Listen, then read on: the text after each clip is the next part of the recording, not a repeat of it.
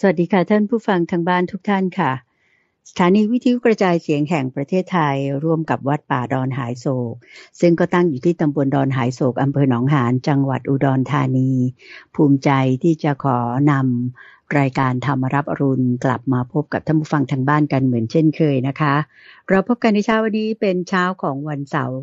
แรกของเดือนตุลาคมปีพุทธศักราช2564ค่ะเป็นวันเสาร์ที่2ตุลาคมนะคะวันนี้เป็นวันแรม11ค่ำเดือน10ปีฉลูค่ะก็เรียกว่าเราเข้าสู่ปีงบประมาณใหม่ของทางราชการแล้วนะคะวันนี้เป็นวันที่2ตุลาคมดังนั้นก็สำหรับพี่น้องข้าราชการหลายๆท่านที่เกษียณอายุราชการไปก็ทำใจสบายๆนะคะและสำหรับท่านที่เข้ารับตำแหน่งใหม่ตั้งแต่เมื่อวานนี้ที่1ตุลาคมนั้นเนี่ยทางรายการก็ขอแสดงความยินดีกับทุกท่านเลยที่ได้รับการแต่งตั้งให้ดำรงตำแหน่งสูงขึ้นนะคะค่ะสำหรับพบกันในเช้าวันเสาร์นั้นแน่นอนว่าเราจะนำท่านผู้ฟังทางบ้านทุกท่านไปกราบนมัสการพระอาจารย์พระมหาไพบูลย์อภิปุโนซึ่งท่านก็เป็นองค์พระอาจารย์ผู้อำนวยการศูนย์ปฏิบัติธรรมของวัดป่าดอนหายโศกท่านได้มาขุดเพชรในพระไตรปิฎกให้ท่านผู้ฟังได้รับฟังกันเหมือนเช่นเคยนะคะก็ขอนำท่านผู้ฟังไปกราบนมัสการพระอาจารย์พร้อมกันเลยค่ะกราบนมัสการเจ้าค่ะพระอาจารย์เจ้าค่ะเจริญพรเจริญพรสาธุเจ้าค่ะในทุกวันเสาร์เราก็จะมาพูดคุยกันเรื่องของในพระไตรปิฎกเพราะว่าอันนี้เป็นเหมือนกับว่าแม่บทหัวข้อของเราซึ่งอันนี้มันก็จะต่างกันกับในช่วงอื่นๆของรายการที่พระอาจารย์มาพูดคุยในช่วงสัปดาห์ไม่ว่าจะเป็นช่วงของคลังพระสูตรอันนี้ก็จะเป็นลักษณะอ่านให้ฟังในเหมือนพฤหัสใช่ไหมแต่ว่าวันเสาร์อย่างนี้เรามาพูดคุยกันก็คือเพื่อที่จะไล่เรียงเนื้อหาไปตามลำดับก็จะไม่เหมือนกับช่วงของวันพุธด้วยวันพุธนี่จะเป็นใต้ร่มโพธิบทที่จะเป็นการนำหัวข้อเลือกตรงนั้นตรงนี้กระโดดข้ามไปมาได้แต่วันเสาร์แบบนี้เราจะลุยกันไปไล่กันไปทีละข้อทีละบทโดยในสัปดาห์นี้เราก็ยังอยู่ในอังคุตรนิกายเล่มที่2ของอังคุตรนิกายในหมวดที่เป็น4ข้อหมวดที่เป็น4ข้อก็เรียกว่าจตุกานิบาตเจ้าค่ะซึ่งใกล้จบเต็มที่แล้วคุณเดชใกล้จบเต็มที่แล้วในหัวข้อนี้เจ้าค่ะแล้วก็อยากจะเน้นย้ำกับท่านผู้ฟังอีกจุดหนึ่งก็คือการศึกษาเนี่ยเราก็ศึกษาไปพร้อมๆกันเพราะว่าลักษณะเนี้ยเป็นลักษณะที่พระอาจารย์มาชักชวนท่านผู้ฟังคุณเตือนใจแล้วก็ท่านผู้ฟังทางบ้านให้แบบว่าได้ศึกษาร่วมกันไปคือตอนเนี้ยพระพุทธเจ้าของเราเนี่ยไม่อยู่แล้วไงท่านไม่อยู่แล้วเจ้าค่ะแล้วก็ทิ้งเหลือไว้แต่คำสอนซึ่งคำสอนเนี่ยหลักการมันคือว่าถ้ามีใครกล่าวอ้างว่าเนี่ยเป็นคำสอนของพระพุทธเจ้านะไม่ใช่ว่าเราเชื่อทันทีไม่ได้เจ้าค่ะแต่ว่าเราต้องกำหนดเนื้อความเราต้องกำหนดบทพยัญชนะให้ดีแล้วสามารถที่จะนำไปเทียบเคียงในพระสูตรนำไปตรวจสอบดูในพระวินัยเจ้าค่ะถ้าเข้ากันได้ลงกันได้อันเนี้ยถึงจะรู้ได้ว่าอันนี้เป็นคำพูดจริงทีนี้เราจะไปตรวจสอบยังไงถ้าเราไม่รู้ว่ามันอยู่ตรงไหนข้อไหนอะไรยังไงก็จึงทุกวันเสาร์เรามาทำความคุ้นเคยกันในตำราคัมภีร์ส่วนนี้เจ้าค่ะแล้วก็อย่างไรก็ตามในขณะเดียวกันเราก็ไม่ใช่ว่าจะไปติดแต่ตำราเราก็ต้องฝึกทำปฏิบัติให้มันเข้าสู่ในจิตใจด้วยเพราะฉะนั้นในแต่ละสูตรละข้อถ้ามีจุดไหนที่จะแทรกเรื่องการปฏิบัติได้พระอาจารย์ก็พยายามที่จะเอาข้อมูลต่างๆแล้วนำมาใส่ไว้ด้วยเนาะเจ้าค่ะสาธุเจ้าค่ะวันนี้เราก็มาต่อในข้อที่221คราวที่แล้วเราอยู่ในข้อ220จบไปเจ้าค่ะซึ่งเป็นพระสูตรท้ายๆเนี่ยมันก็จะเป็นลักษณะว่าเหลือเป็นเศษคือก็ไม่ใช่ว่าเศษแต่ว่ามันอาจจะไม่ได้จัดเข้าหมวดหมู่ในอันใดก่อนๆนั้นได้ก็เลยมาจัดรวบรวมใน50สูตรในท้ายๆช่วงนี้วรรคนี้ก็จะว่าด้วยสุจริตและทุจริตตวรรคเจ้าค่ะว่าโดยทุจริตแล้วก็สุจริตโดยกล่าวถึงธรรมะ4ข้อเราอยู่ในจตุกานิบาตก็ต้องจับหลักตรงนี้ให้ได้เจ้าค่ะว่าต้องมี4ข้ออยู่ตรงไหนโดย4ข้อว่าด้วยวจีทุจริตแล้วก็วจีสุจริต วจีทุจริตวจีสุจริตอันนี้จะเหมือนกันกับในมิจฉาวาจากับสัมมาวาจาเป๊ะเลยเจ้าค่ะอันนี้ก็คงจะทราบอยู่แล้วเอาคุณใจว่าไอ้วจีทุจริตเป็นยังไงวจีสุจริตเป็นอย่างไรวจีทุจริตก็คือการพูดสิ่งที่ไม่เป็นความจริงนะเจ้าค่ะแล้วก็อาจจะพูดทำให้ผู้อื่นเดือดร้อนพูดเหมือนกับยุแยงตะแคงรั่วพูดคำหยาบต่างๆด้วยใช่ไหมเจ้าค่ะพระอาจารย์เจ้าค่ะอันนี้ก็จะเป็นการพูดโกหกเจ้าค่ะพูดส่อเสียดนั่นคือยุยงให้แตกกันเจ้าค่ะพูดคำหยาบแล้วก็พูดเพ้อเจ้อเจ้าค่ะรวมถึงการพูดเพ้อเจ้อด้วยปล่อยมุกตลกโปกฮาอะไรที่มีสาระน้อยไม่มีหลักฐานที่อ้างอิงที่ตั้งที่มาที่ไป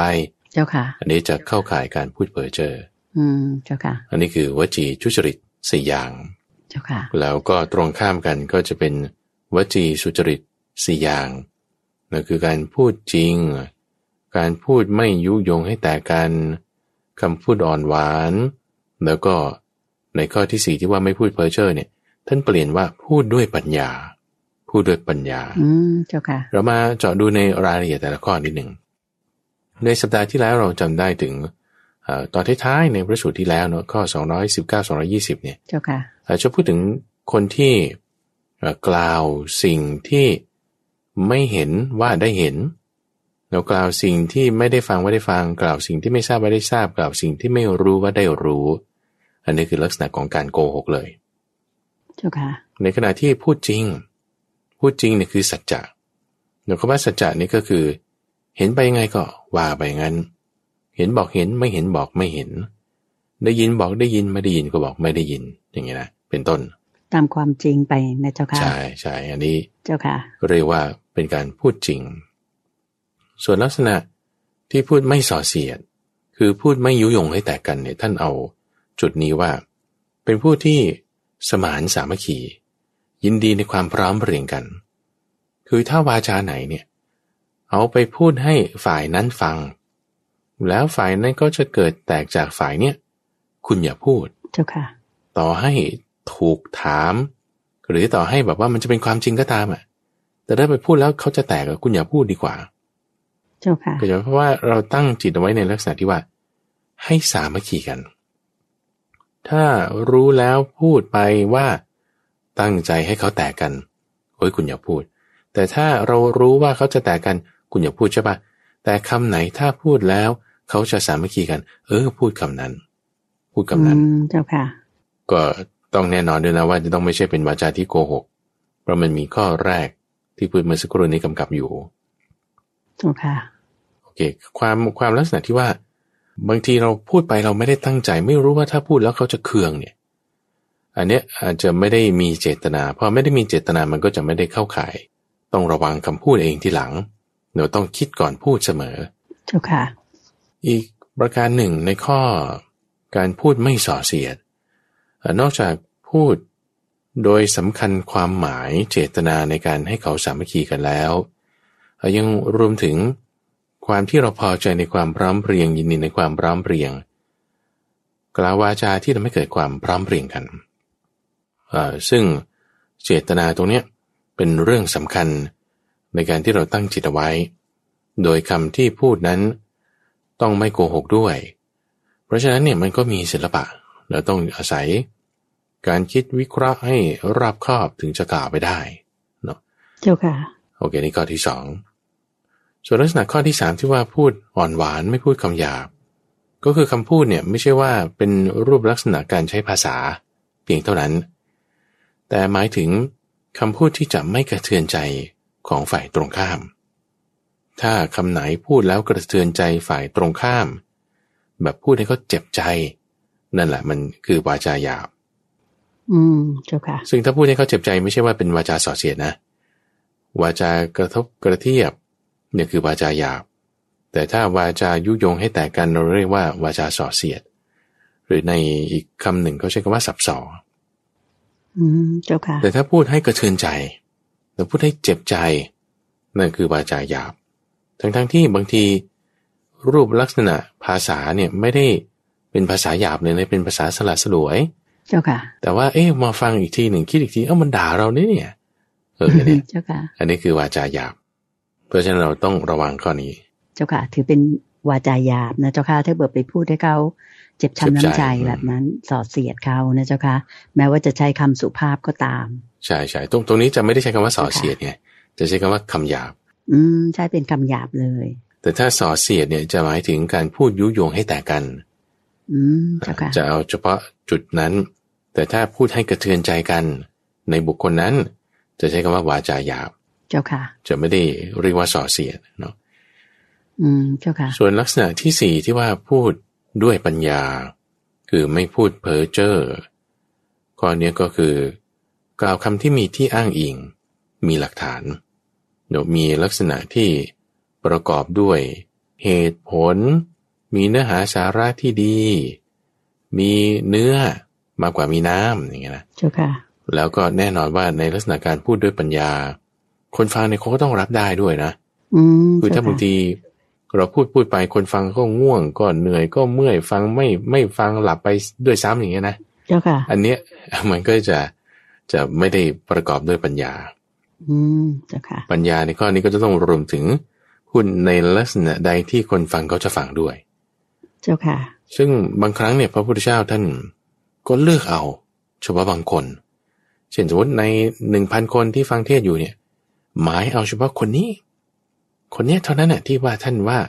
เทศได้ฟังแล้วเขาจะบรรลุธรรมเนี่ยท่านหมายเอาเฉพาะคนนี้ซึ่งบางทีคนอื่นเนี่ยเขาก็หลับไปเลยนะเจ้าค่ะเราอย่าไปคิดว่าพระพุทธเจ้าเทศให้ทุกคนฟังนี่ทุกคนจะบรรลุธรรมหมดทุกคนจะตั้งใจฟังหมดไม่เป็นอย่างนั้นนะเจ้าค่ะบางคนเนี่ยหลับหน้าเฉพาะพระพักตร์พระพุทธเจ้าก็มีเรื่องเล่ากันมาอยู่ในนิทานธรรมบทแต่ว่าท่านไม่ได้เอาคนนั้นไม่ได้เอาคนที่เขาจะหลับนั้นไม่ได้เอาคนที่เขาจะไม่ใส่ใจนั้นเอาเฉพาะบางคนที่ว่าฟังได้แล้วหมายเอาตรงไหนหมายเอาความที่บุคคลนั้นเขาจะบรรลุธรรมได้เนี่ยท่านจึงเทศไปบอกไปสอนไปพูดไปเจ้าค่ะเหมือนกับท่านมีญาณวิเศษที่จะรู้ได้ว่าใครมีแววที่จะบรรลุได้ถูกไหมเจ้าค่ะก็เลยเจาะจงเฉพาะคนนั้นอันนี้เป็นความสามารถของพระพุทธเจ้าอยู่แล้วเจ้าค่ะในการที่จะรู้วารจิตว่าอินทรีย์ของใครแก่อินทรีย์ของใครอ่อนเจ้าค่ะสามารถเทศบรรลุให้ด้วยธรรมะข้อไหนอย่างนี้นะท่านจะทราบเจ้าค่ะสาธุเจ้าค่ะอีกจุดหนึ่งที่น่าสังเกตคือคำพูดอ่อนหวานที่ว่าพูดแล้วคนฟังเขาจะยินดีพูดแล้วคนฟังเขาจะไม่กระเทือนใจเนี่ยมันมีจุดหนึ่งที่เกี่ยวกับมาคันธียพราหมณ์ซึ่งเรื่องราวตรงนี้ก็มีปรากฏมาในมาคันธียสูตรด้วยแล้วก็ในนิทานธรรมบทด้วยเจ้าค่ะที่เล่าถึงตอนนั้นเนี่ยพราหมณ์ชื่อมาคันธียะมายกลูกสาวให้พระพุทธเจ้าเจ้าค่ะเราคิดว่าพระพุทธเจ้าเนี่ยโอ้มีลักษณะเป็นมหาบุรุษจะต้องสามารถครองเรือนได้ยิ่งดีแน่นอนอะไรต่างๆทีนี้ท่านก็เลยเล่าประวัติของท่านให้ฟังพระพุทธเจ้าเนี่ยนะเจ้าค่ะเล่าให้พราหมณ์คนนี้ฟังตั้งแต่ตอนที่ออกบวชทำทุกขกิริยามาดำเนินตามทางสายกลางตรัสรู้แล้วมาเจอธิดามาร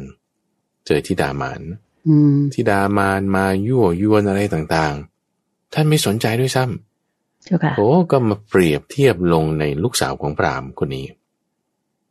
ว่าลูกสาวของพราหมณ์เนี่ยโอ้ยสวยไม่ได้ครึ่งหนึ่งของธิดามารด้วยซ้ำเจ้าค่ะแม้แต่นิ้วเท้าของเราเนี่ยยังไม่อยากจะโดนเหมือนท่านเปรียบเทียบว่ากองอุจจาระปัสสาวะเนี่ยถ้าโดนนิดหน่อยโอ้ยยิ่งจะล้างจะเช็ดออกไปเจ้าค่ะคือพูดเปรียบเทียบปานนี้เลยนะแรงมากเลยนะเจ้าค่ะก็นั่นน่ะสิว่าเจ้าค่ะผู้หญิงเขาได้ฟังผู้หญิงเป็นผู้หญิงสวยๆสาวๆเขาก็สนใจเรื่องความสวยความงามใช่ไหมล่ะเจ้าค่ะมาพูดเปรียบให้เขาเป็นอุจจาระปัสสาวะนี่เขาก็โกรธมากในข้อนี้ตั้งข้อสังเกตว่าเอาทำไมท่านจะไม่รู้เพราะว่าพูดเข้าไปแล้วเขาจะเป็นสะเทือนใจเจ็บใจก็ใช่ไหมคำพูดเนี้ยจะ consider ได้เลยก็ได้ว่าเป็นคำหยาบเจ้าค่ะเพราะว่าพูดแล้วเขากระเทือนใจไงเจ้าค่ะหรือแม้แต่คำพูดที่ปรารภเรื่องปัญญาอะไรก็ตามนะคุณเดินใจพอมันแทรกเข้าสู่จิตใจบางทีเราอึกขึ้นนี่ไอ้ที่อึกขึ้นเนี่ยเพราะว่ามันกระเทือนใจเนี่ยมันคือกระเทือนกิเลสให้กิเลสเนี่ยมันต้องหลุดออกไปได้เจ้าค่ะเพราะฉะนั้นในข้อนี้เรามาเปรียบเทียบกันดูในการพูดด้วยปัญญาเนี่ยคือมันอยู่เหนือในคำที่ว่าอ่อนหวานเจ้าค่ะโดยท่านหมายเอาในลักษณะที่ว่าให้พราหมณ์ในเขาบรรลุธรรมให้พราหมณ์ ทั้งผัวเมียเนี่ยก็บรรลุธรรมโอ้ลูกเราสวยปานนี้ยังเปรียบเทียบปานนี้เลยเหรอเนี่ยให้คน2 คนนั้นเขาบรรลุธรรมแต่ไม่ได้หมายเอาลูกสาวเขาเจ้าค่ะเพราะฉะนั้นการบรรลุธรรมด้วยปัญญาที่ท่านเทศสอนนี่จึงสำคัญกว่าทีนี้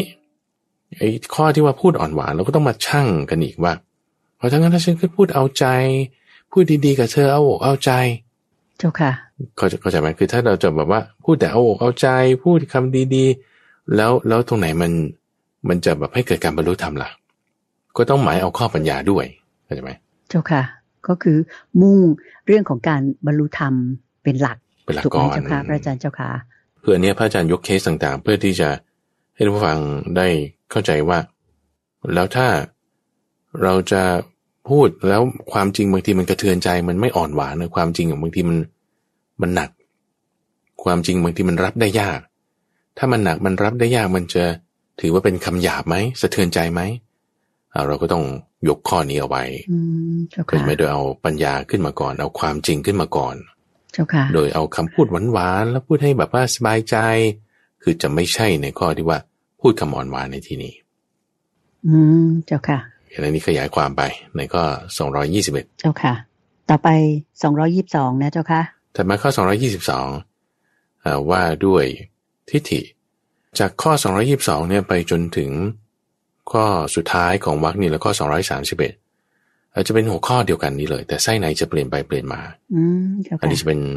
แพทเทิร์นอันเดียวกันกับในของสัปดาห์ที่แล้วที่เราพูดกันไปว่าด้วย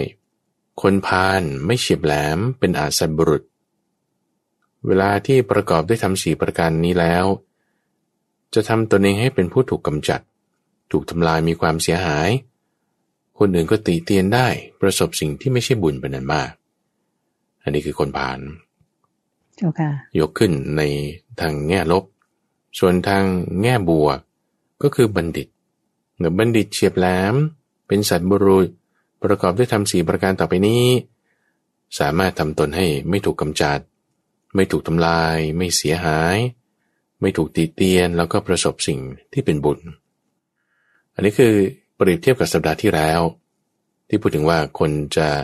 เหมือนถูกนำไปเก็บไว้ในนรกหรือถูกนำไปประดิษฐานไว้บนสวรรค์เจ้าค่ะจำได้ไหมแล้วก็จำได้เจ้าค่ะเรื่องของอาสัตบุรุษกับสัตบุรุษด้วยเนาะเจ้าค่ะอันนี้ก็เป็นนัยยะคล้ายๆกันแบบนี้เปลี่ยนหัวข้อใหม่ไส้ในเนี่ยจะว่าเหมือนกันก๊อปปี้กันมาเลยก็ว่าได้เรามาทบทวนกันไปอีกครั้งหนึ่ง222แล้วส่วนที่เป็นคนพาลจะประสบสิ่งที่ไม่ใช่บุญก็คือวจีกายทุจริตวจีทุจริตมโนทุจริตแล้วก็มิจฉาทิฏฐิเจ้าค่ะ4ข้อตรงกันข้ามเปรียบเทียบส่วนต่างคนที่เป็นบัณฑิตประสบสิ่งที่เป็นบุญไม่ถูกทำลายผู้รู้ไม่ติเตียนก็คือกายสุจริตวจีสุจริตมโนสุจริตแล้วก็สัมมาทิฏฐิเรา4ก็เปรียบเทียบกันส่วนเหมือนส่วนต่างเจ้าค่ะอันนี้ไส้ในด้วยหัวข้อเดียวกันแต่ว่าไส้ในต่างกันไปก็222เปลี่ยนจากมิจฉาทิฏฐิหรือสัมมาทิฏฐิเป็นความอกตัญญูอกตเวทิตาเป็นความอกตัญญูเป็นความกตเวทิตาเจ้าค่ะ223นะเปลี่ยนไส้ในนิดหน่อยเจ้าค่ะจาก222ก็ยังยกกายวาจีแล้วก็มโนที่ทุจริตหรือสุจริตส่วนในข้อที่4เปลี่ยนจากมิจฉาทิฏฐิเป็นอกตัญญูอกตเวทิตาเปลี่ยนจากสัมมาทิฏฐิเป็นกตัญญูแล้วก็กตเวทิตาเจ้าค่ะแล้วก็ซ้ำอีกจุดหนึ่งตรงนี้ก็คือกตัญญูหมายถึงความรู้คุณของคนที่มีคุณหรือช่วยเหลือเราอย่างใดอย่างหนึ่งแล้วก็รู้คุณแค่เพียงรู้เฉยๆนะคุณใจก็ถือว่าดีแล้วนะมีความกตัญญูแล้วนะจ๊ะใช่ๆแล้วถ้ากระทำตอบด้วยนั่นคือกตเวทิตาซึ่งลักษณะของกตัญญูกตเวทิตามาคู่กันเนี่ยท่านมักจะเอาไปเปรียบเทียบกับคุณธรรมคือบุพการีก็หมายถึงผู้ที่อุปการะผู้อื่นก่อนเจ้าค่ะ โดยไม่ได้แคร์ว่าเขาจะรู้คุณเราไหมเขาจะทำตอบเราไหมไม่ได้แคร์ไม่ได้สนใจแต่ว่าช่วยเหลือก่อนอุปการะเขาก่อนทำดีให้ก่อนโดยที่ไม่ได้หวังว่าเขาจะรู้หรือเขาจะทำตอบคือไม่ได้หวังสิ่งตอบแทนเลยคนที่เป็นลักษณะสองแบบนี้จึงเป็นลักษณะที่ว่าหาได้ยากในโลกมักจะเอามายกคู่กันโลกมันจึงจะหมุนไปได้สัปดาห์ที่แล้วเราพูดเรื่องนี้ไปนะเจ้าค่ะต่อมาในข้อ224หัวข้อเดียวกันนะคือคนพาลแล้วก็บัณฑิตแต่ใช่ในเปลี่ยนไปใช่ในเปลี่ยนไปท่านเอาเรื่องของการฆ่าสัตว์ลักทรัพย์ประพฤติผิดในกามแล้วก็พูดเท็จนี่มายกเป็นไส้ในของคนพาลแล้วก็เอาไม่ฆ่าสัตว์ไม่ลักทรัพย์ไม่ประพฤติผิดในกามแล้วก็ไม่พูดเท็จมาเป็นไส้ในของคนที่เป็นบัณฑิตก็เปลี่ยนเนื้อหาข้างในนิดหน่อยเท่านั้นเองก็224เจ้าค่ะอันนี้ก็เหมือนกับศีล 5เลยนะเจ้าค่ะ4ข้อแรกใช่เจ้าค่ะศีล 5เลย4ข้อแรกแล้วก็ถ้าจะเอาสัมมาวาจาในข้อก่อนนั้นใช่ไหมในข้อ221เนี่ยมาจับยัดเข้าไว้ก็เป็นศีล7ข้อศีล7ข้อเพราะฉะนั้นจะเห็นได้ว่าคือหัวข้อเนี่ยมันได้หลากหลายมากเลยในขณะที่ไส้ในก็เปลี่ยนไปอย่างนั้นอย่างนี้ก็ได้หลากหลายมากเลยนี่ลักษณะของธรรมะพระพุทธเจ้ามันก็จะเชื่อมโยงเกี่ยวเนื่องกันไปเจ้าค่ะโอเคข้อ224ธรรมะข้อ225แล้วก็226ก็เอาเรื่องของมรรค8เนี่ยนะมาแบ่งเป็น4ส่วนหมายถึง2ส่วนละ4ข้อเจ้าค่ะเอามรรค8มาแบ่งเป็น2ส่วนละ4ข้อ4ข้อแรกนี่ก็จัดไปข้อ225 4ข้อหลังก็จัดมาอยู่ข้อ226เจ้าค่ะโดยส่วนที่ดีก็เป็นสัมมาทิฏฐิสัมมาสังกัปปะสัมมาวาจาสัมมากัมมันตะเอามาเปรียบเทียบส่วนต่างกับส่วนที่ไม่ดีก็เป็นมิจฉาทิฏฐิมิจฉาสังกัปปะมิจฉาวาจามิจฉากัมมันตะเจ้าค่ะนี่เป็นไส้ในที่เปลี่ยนแปลงไปของหัวข้อคนพาลแล้วก็บัณฑิตเจ้าค่ะโดยเอามรรค4ข้อแรกยกมาถัดมา226ก็เอามรรค4ข้อหลังมรรค4ข้อหลังคือมิจฉาอาชีวะมิจฉาวายามะมิจฉาสติมิจฉาสมาธิยกมาเป็นไส้ในของคนพาลเอาสัมมาอาชีวะสัมมาวายามะสัมมาสติสัมมาสมาธิยกมาเป็นไส้ในของบัณฑิตเจ้าค่ะเดี๋ยวแบ่งกันแบบนี้ข้อ226อันนี้ก็จำง่ายนะเจ้าค่ะพระอาจารย์ใช่เจ้าค่ะถัดมา227เอาเรื่องที่พูดเมื่อสัปดาห์ที่แล้วนี่แหละยกมาเลยความที่ว่ากล่าวแล้วการกล่าวสิ่งที่ไม่เห็นว่าได้เห็นสิ่งที่ไม่ได้ฟังว่าได้ฟังสิ่งที่ไม่ได้ทราบว่าได้ทราบสิ่งที่ไม่รู้ว่าได้รู้เจ้าค่ะนี่คือคนไม่ดีเนาะคนไม่ดีเจ้าค่ะส่วนคนที่ดีท่านก็ยกเอาข้อที่ไม่ได้เห็นไม่ได้ฟังไม่ได้ทราบไม่ได้รู้ก็กล่าวว่าฉันไม่ได้เห็นนะฉันไม่ได้ฟังนะฉันไม่ได้ทราบด้วยฉันไม่ได้รู้ด้วยเจ้าค่ะกล่าวตามนั้นในสิ่งที่ตนไม่รู้ไม่ทราบเปรียบเทียบกันส่วน228ก็นัยยะตรงข้ามโดยแทนที่ว่าจะไม่ได้เห็นก็เป็นสิ่งที่ได้เห็นเอาแต่ว่าถ้าเป็นคนไม่ดีเขาก็จะบอกสิ่งที่เขาได้เห็นน่ะว่าเขาไม่ได้เห็นเนี่ยสิ่งที่เขาได้ฟังนั้นว่าไม่ได้ฟังอย่างนี้เป็นต้นนะเจ้าค่ะในขณะที่คนดีคือบัณฑิตเขาก็จะกล่าวสิ่งที่เขาได้เห็นน่ะว่าได้เห็นกล่าวสิ่งที่ได้รู้ว่าได้รู้เป็นต้นเจ้าค่ะแล้วนี่จะเป็นรายละเอียดข้อ228เจ้าค่ะ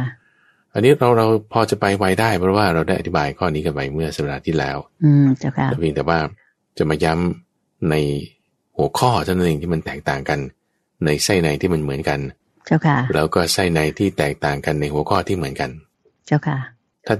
มาในข้อที่229กับ230พูดถึงหิริโอตปะในข้อ229ส่วน230ก็พูดถึงเรื่องปัญญาเรามีปัญญา3หรือเป็นผู้ดีมีปัญญาในข้อ229ไส้ในก็คือสำหรับฝ่ายคนพาลก็เป็นไม่มีศรัทธาทุศีลไม่มีหิริแล้วก็ไม่มีโอตปะเจ้าค่ะสำหรับฝ่ายบัณฑิตก็ตรงข้ามกันคือ มีศรัทธามีศีลมีหิริแล้วก็มีโอตตัปปะนะเจ้าค่ะส่วน230ยกในกระบี่ของ229มาเลยเปลี่ยนหิริกับโอตตัปปะสำหรับคนพาลก็เปลี่ยนเป็นเกียรติคร้านแล้วก็มีปัญญา3เจ้าค่ะสำหรับบัณฑิตก็เปลี่ยนเป็นหิริโอตตัปปะเป็นความเพียรแล้วก็ผู้มีปัญญาเจ้าค่ะแต่เรื่องศรัทธายังเหมือนเดิมนะเจ้าค่ะใช่ศรัทธากับศีลมีศีลนี่เหมือนเดิมเจ้าค่ะเพราะฉะนั้นเราจะอนุมานได้ไหมว่าหิริโอตตัปปะเนี่ยมันก็จะทำให้เกิดความเพียรแล้วก็ปัญญาได้นะเจ้าค่ะคือทำให้เกิดได้แต่ไม่ใช่ว่ามันอย่างเดียวกันนะไม่ใช่ว่ามันอย่างเดียวกันคือหมายความว่าคือตรรกะบางทีเราต้องคิดวิเคราะห์นิดนึงเช่นถ้าตรรกะวิบัติเนี่ยเช่นเราจะบอกว่า2เป็นตัวเลข3ก็เป็นตัวเลขเพราะฉะนั้น2เท่ากับ3คือมันจะงงๆนิดนึงซึ่งมันไม่ใช่ไงเข้าใจไหมเจ้าค่ะวันนี้ไม่ใช่แน่2ไม่เท่ากับ3เจ้าค่ะความว่าเท่ากันนี่คือหมายถึงว่ามันเป็นตัวเลขเหมือนกันแต่ว่ามันไม่ใช่ว่ามีค่าเท่ากันเจ้าค่ะเพราะฉะนั้นหิริโอตตัปปะกับมีความเพียรมีปัญญาเหมือนกันตรงไหนเหมือนกันตรงที่ว่าเป็นกุศลธรรมเหมือนกันแต่ว่ามันก็ไม่ใช่อันเดียวกันล่ะมันก็ต่างกันอยู่อย่างเงี้ยนะเจ้าค่ะในลักษณะการเปรียบเทียบอย่างเงี้ยจึงจะทำให้เราทราบได้ว่าส่วนเหมือนมันก็ต้องมีส่วนต่างมันก็ต้องมี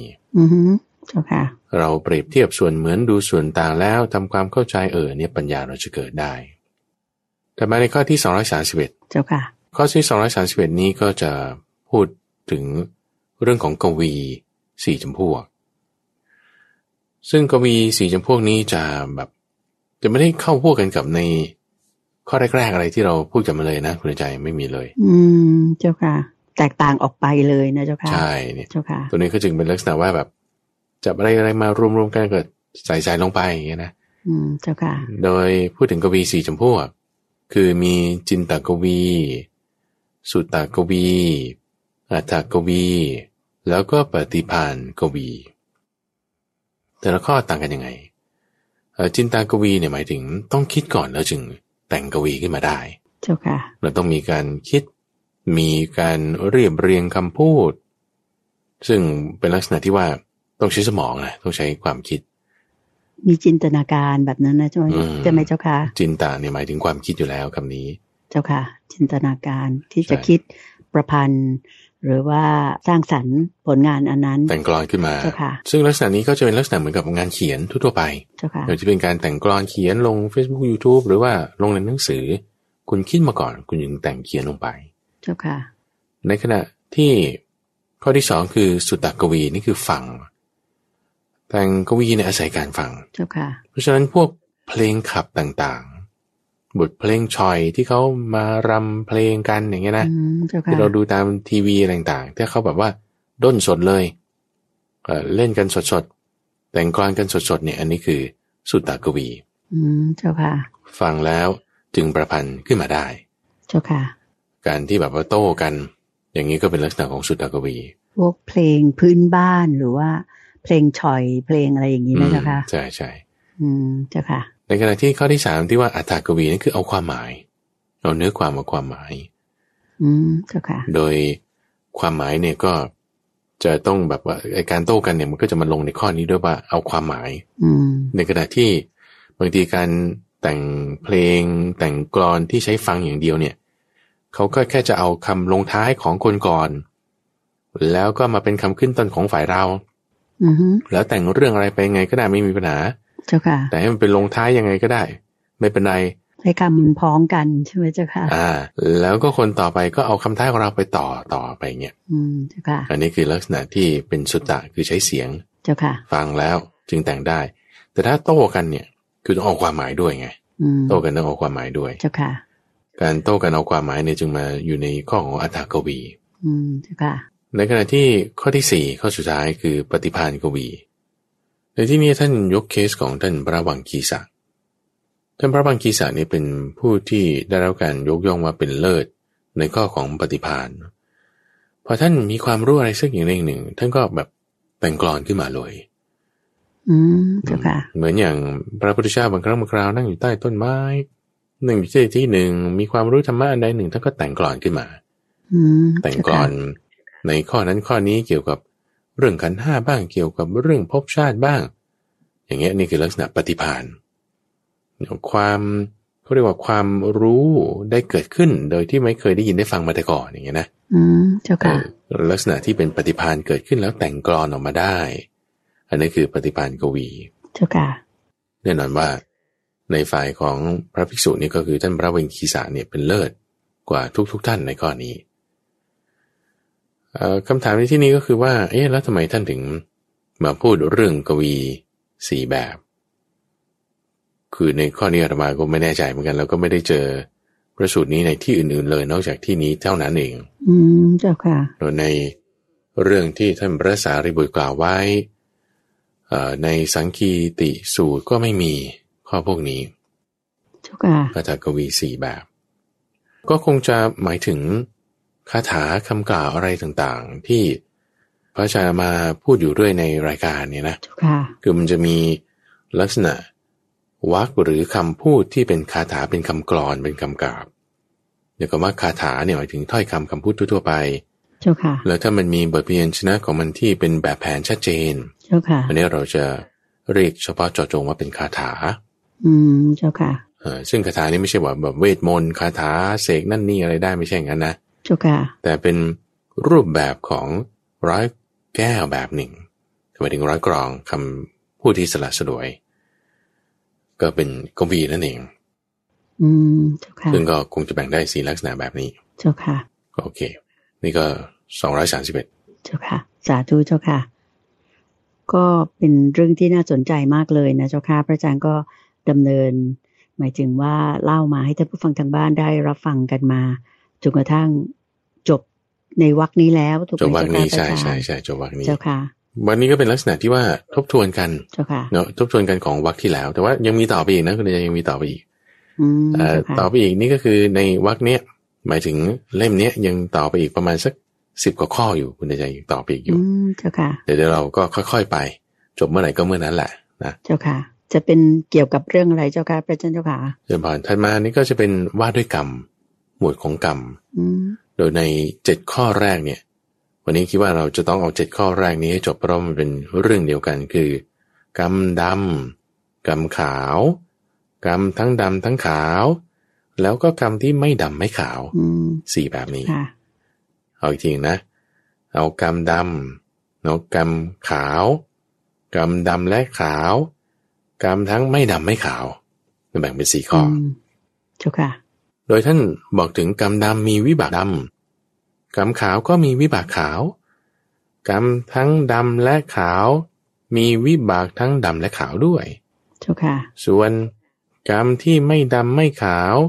มีวิบากไม่ดำไม่ขาวเป็นไปเพื่อความสิ้นกรรมนี่มี4แบบเจ้าค่ะโดยในข้อ232เนี่ยยกเฉพาะหัวข้อเลยแล้วก็ไม่ได้มีไส้ในอธิบายก็คือประกาศมาเลยว่ากรรมดำวิบากดำในข้อที่1กรรมขาววิบากขาวข้อที่2แล้วก็ไล่ไปมี4ข้อแบบนี้เจ้าค่ะโดยท่านบอกในข้อ232เนี่ยนะว่ากรรมทั้ง4แบบนี้ท่านเนี่ยทำให้แจ้งแล้วด้วยปัญญาอันยิ่งเองแล้วจึงประกาศให้ผู้อื่นรู้แจ้งตามเจ้าค่ะส่วนคำอธิบายว่าแล้วดำไม่ขาววิบากดำวิบากขาวและสิ้นกรรมเนี่ยเป็นอย่างไรคำอธิบายนั้นน่ะมันอยู่ในข้อ233ข้อถัดไปนะเจ้าค่ะใช่ข้อถัดไปเจ้าค่ะโดยพูดถึงกรรมดำมีวิบากดำอันนี้คิดว่าน่าจะเดากันได้ก็คือพวกที่เป็นอกุศลธรรมทั้งหลายโดย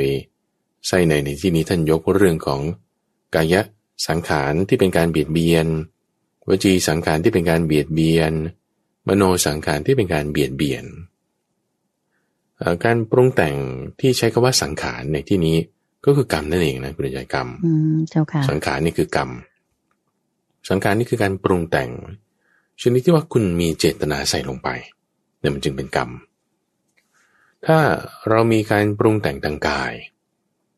ด้วยเจตนาที่ใส่ลงไปแล้วเป็นลักษณะที่เบียดเบียนคนอื่นนี่แหละคือเบียดเบียนหมายถึงทั้งตนเองและผู้อื่นด้วยนะเจ้าค่ะเบียดเบียนตนเองบ้างเบียดเบียนผู้อื่นบ้างเบียดเบียนทั้ง2ฝ่ายบ้างหรือวจีกรรมก็เหมือนกันเช่นบางทีเราพูดโกหกอย่างเงี้ยพูดโกหกนี่ก็เบียดเบียนตัวเองใช่ไหมถ้าพูดคำหยาบด้วยเนี่ยเบียดเบียนทั้งตัวเองด้วยผู้อื่นด้วย นี่คือวจีกรรมที่เป็นฝักฝ่ายแห่งการเบียดเบียนวจีสังขารเจ้าค่ะส่วนมโนสังขารที่เป็นการเบียดเบียนก็เช่นว่าคิดอาฆาตร้ายเขาตัวเองเบียดเบียนทีหนึ่งแล้วด้วยความอาฆาตนั้นแล้วก็เบียดเบียนคนอื่นด้วยถ้าเป็นความเพ่งเล็งความโลภอันนี้ก็เบียดเบียนตัวเองฝ่ายเดียวประเด็นในที่นี้ก็คือว่าพอเราปรุงแต่งสังขารเราสังขารคือการปรุงแต่งละ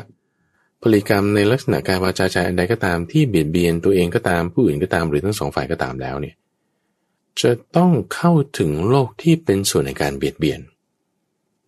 โลกที่เป็นส่วนในการเบียดเบียนจิตเรามันจะไปทางนั้นเพราะว่าเวลาเราคิดนึกตรึกไปในเรื่องใด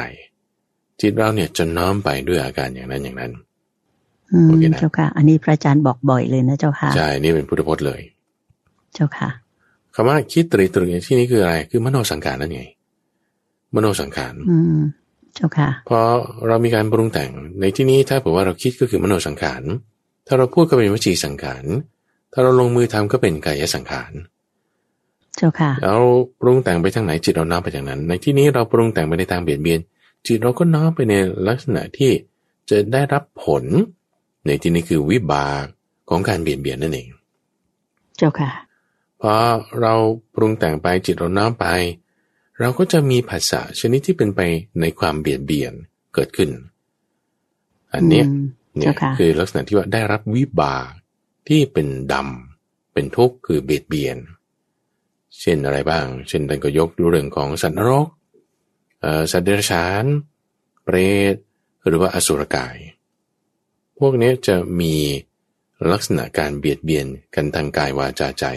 อยู่มากเจ้าค่ะอยู่มากมากกว่าพวกอื่นอย่างสัตว์นรกเนี่ยคุณใจเขาก็จะแบบคิดเบียดเบียนกันคือในนโยบายก็จะต้องมาลงโทษอย่างเงี้ยนะเจ้าค่ะแล้วก็จะกลัวอยู่ตลอดเวลาความกลัวกับเบียดเบียนตัวเองหรือถ้าสัตว์เดรัจฉานก็จะเป็นลักษณะที่ว่าสัตว์ที่มีกำลังมากกว่าเบียดเบียนสัตว์ที่มีกำลังน้อยกว่าอย่างนี้เจ้าค่ะอสุรกายก็ไม่ได้รับความสุขเลยมีความทุกข์อย่างมากมีความทุกข์แล้วมันก็เป็นลักษณะการเบียดเบียนตัวเองขึ้นไปเจ้าค่ะก็จะเขาเรียกว่าอบายสี่เปรตสัตว์นรกเปรตอสุรกายแล้วก็สัตว์เดรัจฉานเจ้าค่ะจะเข้าถึงลักษณะที่ได้รับผัสสะแบบนั้นตามจิตที่น้อมไปอันเป็นผลของการปรุงแต่งที่คุณปรุงแต่งไปเจ้าค่ะในลักษณะการเบียดเบียนเจ้าค่ะโอเคถัดมาก็ฝ่ายขาวบ้างฝ่ายขาวกรรมขาวมีวิบากขาวเป็นยังไงท่านอธิบายไว้ถึงความที่ว่าปรุงแต่งคือสังขารคือกรรมในลักษณะที่ไม่เบียดเบียน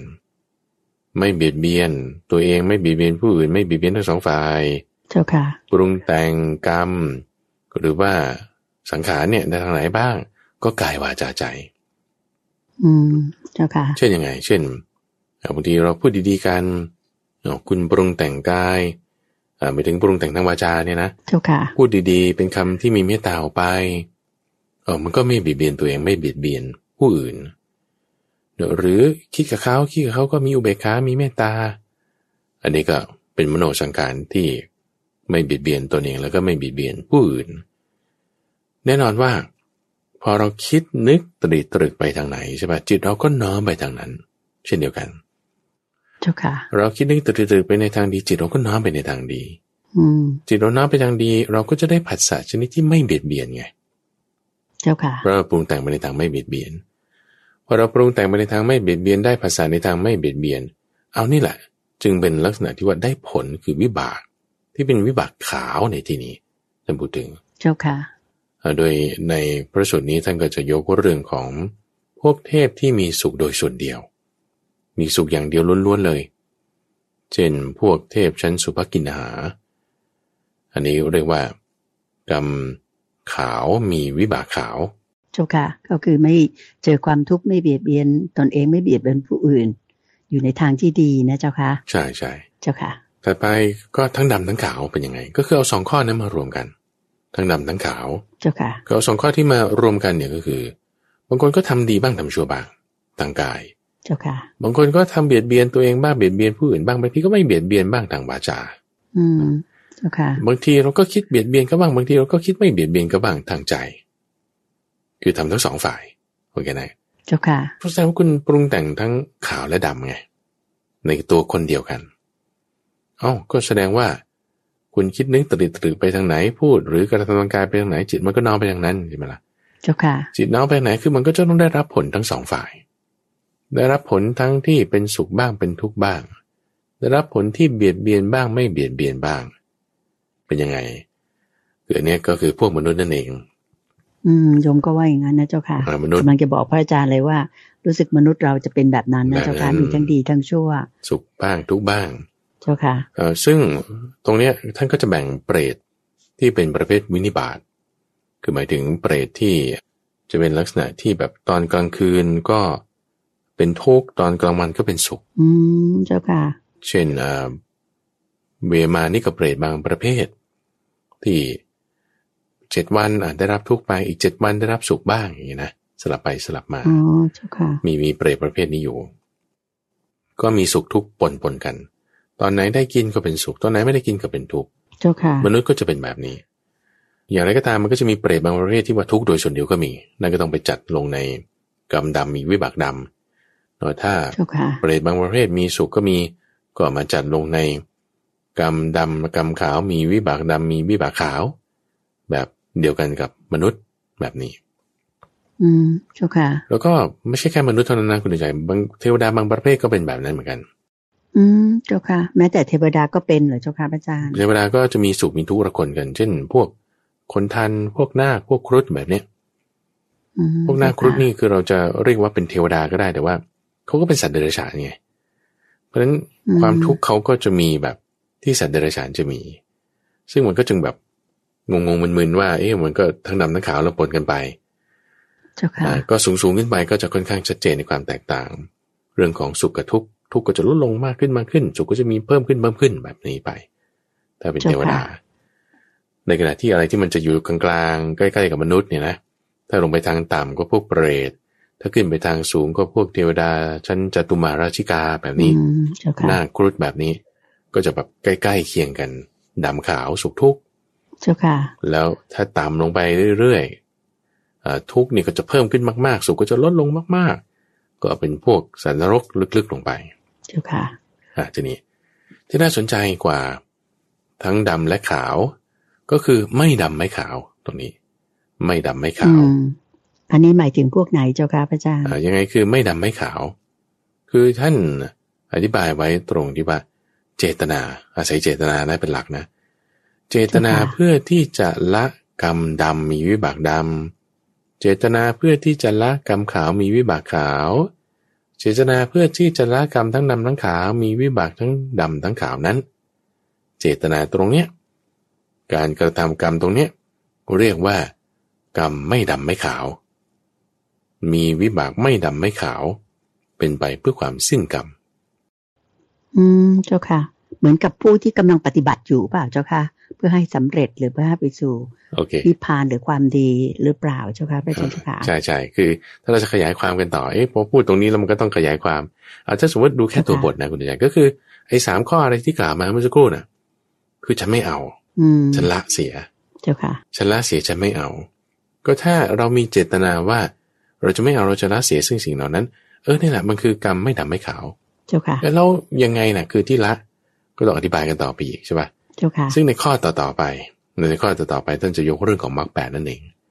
มรรค8แต่มรรค8เนี่ยคือเป็นกรรมไม่ดำไม่ขาวเป็นไปเพื่อความสิ้นกรรมแล้วมรรค8มันจะไปต่างกันกับความที่กรรมขาวยังไงเพราะว่ากรรมขาวมันก็คือไม่เบียดเบียนป่ะสมมติเราเจริญสัมมาสังกัปปะอย่างเงี้ยมันก็เป็นการไม่เบียดเบียนเป็นมโนสังขารแล้วก็ซึ่งมันก็ต้องไปตกลงในข้อกรรมขาวสิทำไมในที่นี้มาตกลงในข้อกรรมไม่ดำไม่ขาวเดี๋ยวจะอธิบายต่อไปนะเจ้าค่ะอันนี้คือเอาแค่หัวข้อนี้ก่อนในข้อ233รายละเอียดจากข้อ232ท่านบอกว่าสิ่งเหล่านี้ท่านทำให้รู้แจ้งด้วยปัญญายิ่งแล้วประกาศให้ผู้อื่นรู้ตามทีนี้ข้อ234ไส้ในนี่เหมือนกันเลยคุณใจเจ้าค่ะอธิบายเนี่ยก็ความเหมือนกันเป๊ะ แต่ว่าหัวข้อยกเรื่องมาแตกต่างกันบริบทที่ท่านกล่าวไว้แตกต่างกันเจ้าค่ะโดย233ได้กล่าวกับภิกษุทั้งหลายกล่าวกับภิกษุทั้งหลายเรียกภิกษุมาแล้วก็เทศน์ตรงนี้ให้ฟังเจ้าค่ะในขณะที่234เนี่ยท่านตรัสไว้กับมานพที่ชื่อว่าโสนกายนะโสนกายนะคือหมายถึงว่าตรัสไว้กับพราหมณ์ที่ชื่อว่าสิกขาโมคคัลลานะโดยปรารภมานพที่ชื่อว่าโสนกายนะในพระสูตรนี้ท่านจึงตั้งชื่อพระสูตรว่าโสนกายนะสูตรโดยพราหมณ์คนนี้เขามาหาพระพุทธเจ้าแล้วก็สนทนาปราศัยทักทายกันแล้วเขาก็มาปรารภไอ้มานพคนนี้ขึ้นมาเขาบอกว่ามานพคนเนี้ยชื่อว่าโสนกายนะเนี่ยมาหาฉันนี่คือหมายถึงพราหมณ์ที่ชื่อว่าสิกขาโมคคัลลานะเนี่ยนะเจ้าค่ะแล้วเขาก็เล่าให้ฟังว่าพระสัมมาสัมพุทธเจ้าเนี่ยว่าอย่างนี้คือกล่าวอย่างนี้กล่าวอย่างนี้คือยังไงเดี๋ยวค่อยว่ากันเจ้าค่ะแล้วจริงๆท่านกล่าวยังไงไอ้กล่าวอย่างนี้คือกล่าวยังไงใช่ไหมมานพคนนี้เขาบอกว่าพระพุทธเจ้าพระสัมมาสัมพุทธเจ้าเนี่ยบอกว่ากรรมทั้งปวงเป็นอกิริยะหมายถึงมันไม่มีเหตุไม่มีผลทำดีไม่ได้ดีทำชั่วไม่ได้ชั่วหรอกเป็นการปฏิเสธเรื่องของกรรมทั้งหมดโอเคนะเจ้าค่ะคือคุณใจเข้าใจบริบทนิดนึงคือหมายว่าสมมติเราพูดถึงเรื่อง4ข้อเนี่ยกรรมดำกรรมขาวกรรมไม่ดำไม่ขาวสิ้นกรรมพวกนี้บางคนฟังเนี่ยเขาฟังกลับไปเข้าใจว่าอ๋อพระพุทธเจ้าปฏิเสธเรื่องกรรมนะเนี่ยเพราะว่าสิ้นกรรมได้ไงอ๋อเจ้าค่ะถ้าเขาตั้งทิฏฐิไว้แบบนั้นคือถ้าเขามีธงไว้แล้วไงเจ้าค่ะแล้วเขาก็จะไม่ศรัทธาพระพุทธเจ้าเขามีธงไว้แล้วเขาไม่ศรัทธาพระพุทธเจ้าไม่รู้ว่าคำสอนนี้มันจะเป็นการหลุดพ้นได้จริงเขาก็จับยัดเลยว่าเอ้ยเนี่ยสอนแบบว่าปฏิเสธหมดขั้วเลยเนี่ยเจ้าค่ะโอ้เป็นการขาดศูนย์แห่งโลกนะเนี่ยอันนี้คือเห็นได้ชัดเจนว่านี่เป็นการตีความผิดเจ้าค่ะโอเคไหมคือเป็นงูพิษแล้วคือ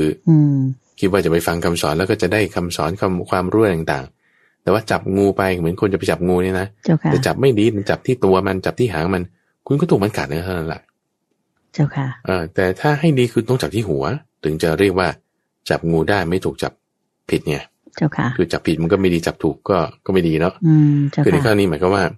ดูผิดมันก็ไม่ดีไงดูถูกมันก็ไม่ดีไงเจ้าค่ะแต่ว่าเราควรจะจับเนื้อความให้มันถูกต้องทีนี้ข้อนี้พราหมณ์คนนี้เขาก็เลยมาถามพระพุทธเจ้าว่าแต่จริงๆว่ากรรมเนี่ยมันเป็นสิ่งที่ดำรงอยู่ด้วยการก่อขึ้นโดยการสร้างเหตุไม่ใช่หรือทำไมท่านว่าอย่างนี้นั่นคือมา clarify เนี่ยเป็นข้อที่ดีนะคุณเดินใจว่าถ้ามีคนมาบอกว่าพระพุทธเจ้าตรัสอย่างนี้โถแล้วคุณเกิดในสมัยที่พระพุทธเจ้ายังมีชีวิตอยู่ว่าคุณรีบไปถามท่านเลยว่าจริงๆท่านว่าอย่างนี้จริงหรือเปล่าเจ้าค่ะแต่ว่าแบบเราไม่ได้อยู่ในสมัยนั้นแล้วไงเจ้าค่ะเราอยู่ในสมัยที่พระพุทธเจ้าปรินิพพานไปแล้วเพราะฉะนั้นถ้ามีคนมาบอกว่าเนี่ยพระพุทธเจ้าเป็นอย่างนี้ท่านว่าไว้อย่างนี้แล้วเราจะทำยังไงเราไปตามท่านไม่ได้เราก็ต้องมาเทียบเคียงในเนื้อหาพระสูตรแบบนี้ไงเจ้าค่ะย้อนกลับมาที่แม่แบบที่พระอาจารย์บอกนะเจ้าค่ะใช่ๆกลับมาที่พระไตรปิฎกต้นแบบเลยใช่แม่บทต่างๆหัวข้อต่างๆตรวจสอบดูเป็นยังไงแล้วพระพุทธเจ้าท่านตอบว่ายังไงท่านบอกอย่างนี้บอกว่าพราหมณ์เราเนี่ยไม่เคยเห็นไม่เคยเจอโสนกายนะมานพเลยไม่เคยพูดกับเขาเลยแล้วจะไปพูดเรื่องนี้ได้ยังไงแม้แต่เจอก็ยังไม่ได้เจอกันเราแสดงว่าอันนี้คือเขากล่าวตู่พระพุทธเจ้ากล่าวตู่พระพุทธเจ้าแล้วพระพุทธเจ้าก็จึงเล่าเรื่องเดิมนี้ให้ฟังอีกนะว่ากรรม4แบบเนี่ยเรารู้แจ้งแล้วเราประกาศด้วยปัญญาอันยิ่งก็จึงซ้ำเดิมเลยเอากระบี่ของข้อ233เนี่ย